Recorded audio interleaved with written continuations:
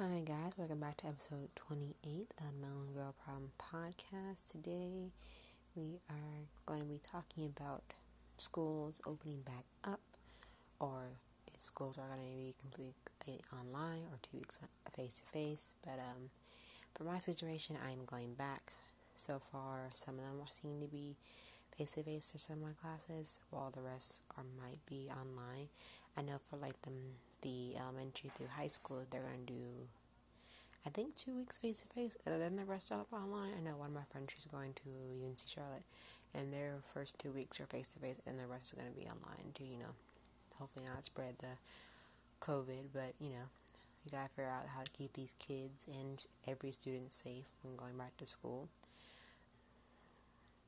Just my general opinion on everything, how everything is going with the COVID and the guidelines for the schools, how everything's going to work out. I think, the utmost precaution of keeping everybody safe, because even little kids don't understand the process of COVID or the guidelines that they must follow, because, kids don't know any better. They want to be social, they want to see their friends, they want to hug, they want to do this, that.